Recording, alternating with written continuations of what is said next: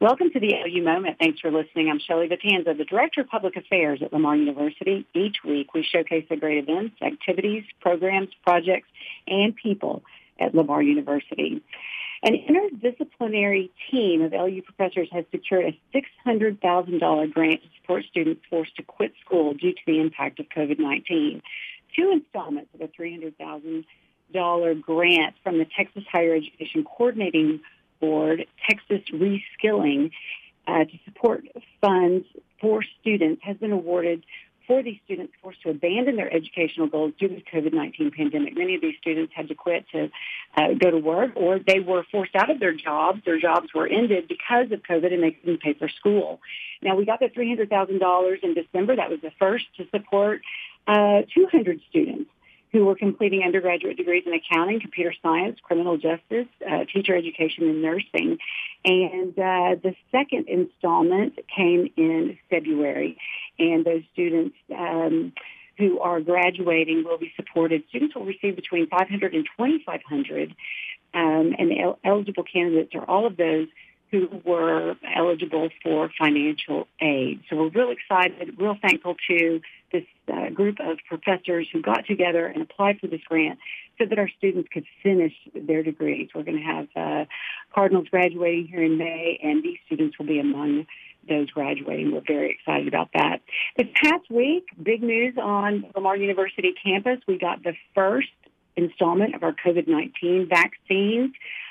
So the entire week in the Stetzer Student Center, we completed dosing 250 of our Cardinal community. And this was shots given to us by Christus Southeast Texas Health System. So we've applied for shots from the state, but we have not gotten those shots. And Christus had 250 complete doses.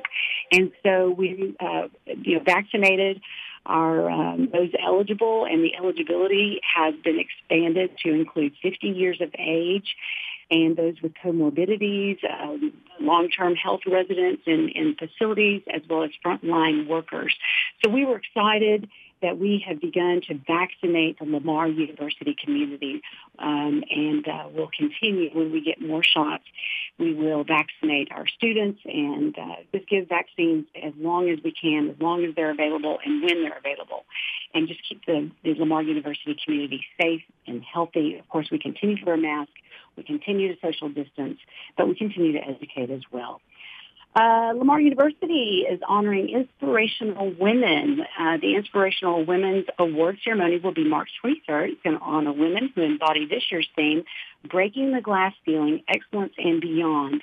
And the Office of Global Diversity and Inclusive Excellence is hosting this event on March the 23rd at 4 p.m. in the Plummer Room of the Mary and John Gray Library, which is on our 8th floor.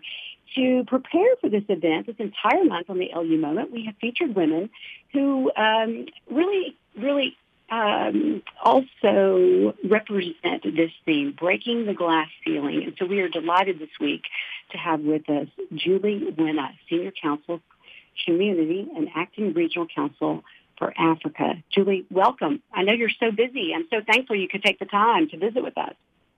Oh, my gosh. Good morning. Everybody's busy. I'm just super grateful to be here and, anything for Lamar, anything for LU.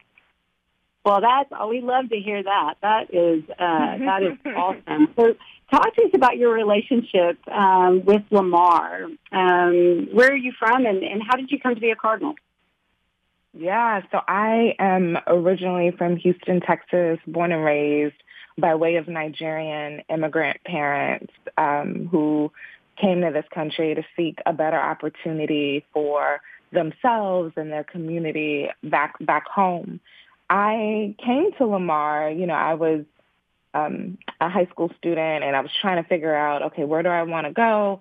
At the time, I was running track and was able to walk onto the track team at LU and just had such a beautiful experience. I mean, Lamar, I always say, like, Houston, bore me. Like, I was born there, but Lamar really raised me. I had the most beautiful experience in the whole Golden Triangle, Beaumont, Orange, and Port Arthur. all the many trips that I went to Sarton's Seafood, just the good food, the good people. But I think I just came to Lamar through like a counselor and understanding more about their track team. And, it was just a magical experience, the highs and the lows. Oh my gosh, we love to hear that. So, many questions. What was your major? So you ran track the whole time, and you majored in what? So I did not run track the whole time. I only ran my first year. I didn't realize that dropping a class and like being under 12 hours made you ineligible. So I didn't run all of college, which, sometimes I'm like, gosh, I wish I would have ran the whole time in college. But look, college sports is a different level of commitment. You got your morning workouts, your evening workouts, you got study hall, then you go home and really study because you and the other athletes were talking during study hall. So it was such a great experience. But I actually came to Lamar as a biochemistry major, and I was on my way to pharmacy school. I was president of Delta Omicron Chi, the pre-professional organization. There's an organization on campus called PILS, the Pre-Pharmacy Interscholastic League of Students. I founded that and created that name. So I always wonder how my PILS people are doing because I'm like, oh, that's my organization, even though I'm a whole lawyer, not a pharmacist. But things really shifted for me after Katrina and Rita happened. Katrina happened, and then all of us were at Ford Park lending a hand, trying to be there for people from New Orleans, only to tell them a few weeks later, hey, we got to pack up and go again. Rita's coming. And, after I came back, situations happened. I didn't have my apartment. I slept on my line sister's couch. I was a member of I still am a member of Alpha Kappa Alpha sorority, where I was chapter president, and I was faced with the decision of, do you go home and sit out a semester, or do you sleep, on your sorority sister's couch, illegally? Now that I think about it, it was illegal to be like in the living room. But I was desperate. And right. When President Jimmy Simmons found out, he was so upset. He was like, what? You haven't had a place to stay? And Dr. Simmons and Susan and I became very good friends as a result. And I love them deeply and everything they've done for Lamar. So I traded biochemistry for political science. Oh, so what do you currently do? You and I, we could go on and on and on and talk about the resiliency and how you, like so many of our students now, have come through things that have changed their lives and made them better. That's a different conversation because you're so interesting. We've got to move on to what you currently do and what your path was to your position now. Yeah, so I ended up, excuse me, going to law school and heading straight into government. I started off at NASA doing intellectual property work on the STS-129, and then got an internship to work for Mrs. Obama. So, went into government for nearly a decade, and then after the Obama administration, you leave with the president. I took a little bit of time off and was recruited by Airbnb, and where I lead their global civil rights portfolio and thinking about how we build inclusive products and policies that really affect our community and ensuring that everyone can belong anywhere. So I've had such a great experience there, have learned a lot, have contributed a lot, from increasing our transparency and how we communicate with our user community on their discrimination allegations to launching this project called Airbnb Project Lighthouse, which is a project that uncovers, measures, and detects discrimination in message threads and how people are communicating with each other to see, are people having different experiences based on race perception? So that has been something that's been quite novel in the tech community. And then just the product community more generally, you're seeing people lean more into how are we building out this product? How are we building out this policy? Who's not being thought of in the development of this product, this policy, or this operation? So that's kind of where my sweet spot is helping companies and organizations and entities think through how do we build with everyone in mind from inception so we don't have to cure anything on the back end. Well, it just seems like you're perfectly suited to do that job based on your experiences. It's sounds like a lot of fun too, and very satisfying because you're making sure that everybody is their needs are met. Absolutely, yeah. It is. Yeah. I'm sorry. You're also a filmmaker and presented a film trailer at Secretary Hillary Clinton Rodham's Institute conference centered around the arts and healing. Can you tell us a little bit about that and how it connects to your organization, the album and the mixtape? Yeah. So the album and the mixtape is a collective of dreamers, doers, storytellers, and music lovers who create community and content centered around healing and pursuing your life's mixtape, what we call your purpose.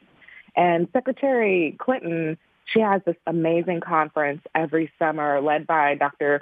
Gigi El-Bayoumi and Tracy Bass from George Washington Hospital, centered around the arts and healing and how do we marry the two to actually advance and promote healing. So we did a documentary centered around this beautiful book of poetry called Preparing My Daughter for Rain. And it's this beautiful book of poetry that talks about these four elements: the body, the heart, the land, and the soul, and how we prepare the future generation of women for rain from the sky. So we took that book and created a documentary around it, sharing all of these different experiences. We went to the desert and filmed it because I think there's something very healing and transformative about being in the desert, being in the open air. So that is some of the work that we're doing in creating healing content.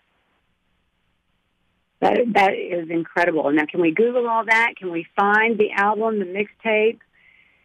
Absolutely, yeah. Okay. Yeah, so our website is albummixtape.com, so you can sign up for our cipher, and we'll keep you up to date on all of the work that we're doing. We have a podcast called The Album and the Mixtape where we dissect hip-hop lyrics and give you a call to action through lyricism. So you can find all of that at Album Mixtape or like on our socials. We're on IG, Twitter, and Facebook as well. So we'd love either if you want to understand it from a content perspective or if you're interested in joining our community so that we can help you design the life that you want, right? Like sometimes we're going to have these albums, these day jobs that we may not like, but we are working them because they pay the bills. But your mixtape is the thing you would give to the world for free. So how do you make sure that you're living that balanced lifestyle? And that thing you give for free doesn't have to make you money. It can just fulfill you. Right. I love that. Definitely going to look into that. Now, when I Googled you, Julie Winna, I got that you were recently appointed to the Women in Product Board. Can you tell us a little bit about that organization and what you hope to contribute during your tenure there? Yeah, so Women in Product connects women in the product management field through online platforms, live events, and it's this robust global community that empowers women with opportunities to collaborate with one another, and we equip the community with resources for advancement. We have 27 chapters worldwide, 33,000 plus members, and 125 events annually across the globe. And I'm so excited about being part of this board. I mean, the board is, and the team, the Women in Product team, our CEO and that team, they're just excellent to work alongside. And, you know, one of the things that I'm really excited about and to contribute is the opportunity to think through, like, how do we advance efforts that increase access and opportunity for women across the globe, you know, because ultimately building products that shape our world is not a spectator sport. So one of my goals I see in supporting the board is to support in creating a well-resourced ecosystem that's rich with inclusion and opportunity that will lead to a world where women are recognized leaders charting the new frontier. You have totally inspired me, and I'm going to follow you. We follow you on Twitter, Facebook. Are you all over the place, Julie? I am. So you can find me on, I think all my handles are Julie Mixtape. So on Instagram, on Twitter, it's just Julie Mixtape. And I think that's my Facebook now, Julie Mixtape. Or you can find the album in the mixtape community. Like us, join us. We'd love to equip you with tools to help everyone kind of live their best life and ultimately their purpose, their God-given purpose. That is awesome. Definitely a Lamar University Cardinal, doing great things out in the world. And we're so glad that you took the time to visit with us on the LU Moment. And thank you for inspiring us all. Oh, it's my pleasure, Shelley. Lamar has been such an integral part of my development. There's nothing I wouldn't do to support this university. So thank you for having me. It's really an honor. Great. Really appreciate it. Appreciate you too, listener, and thank you for being with us on the LU Moment. I'm Shelley Vitanza, the Director of Public Affairs at Lamar University, the pride of Southeast Texas.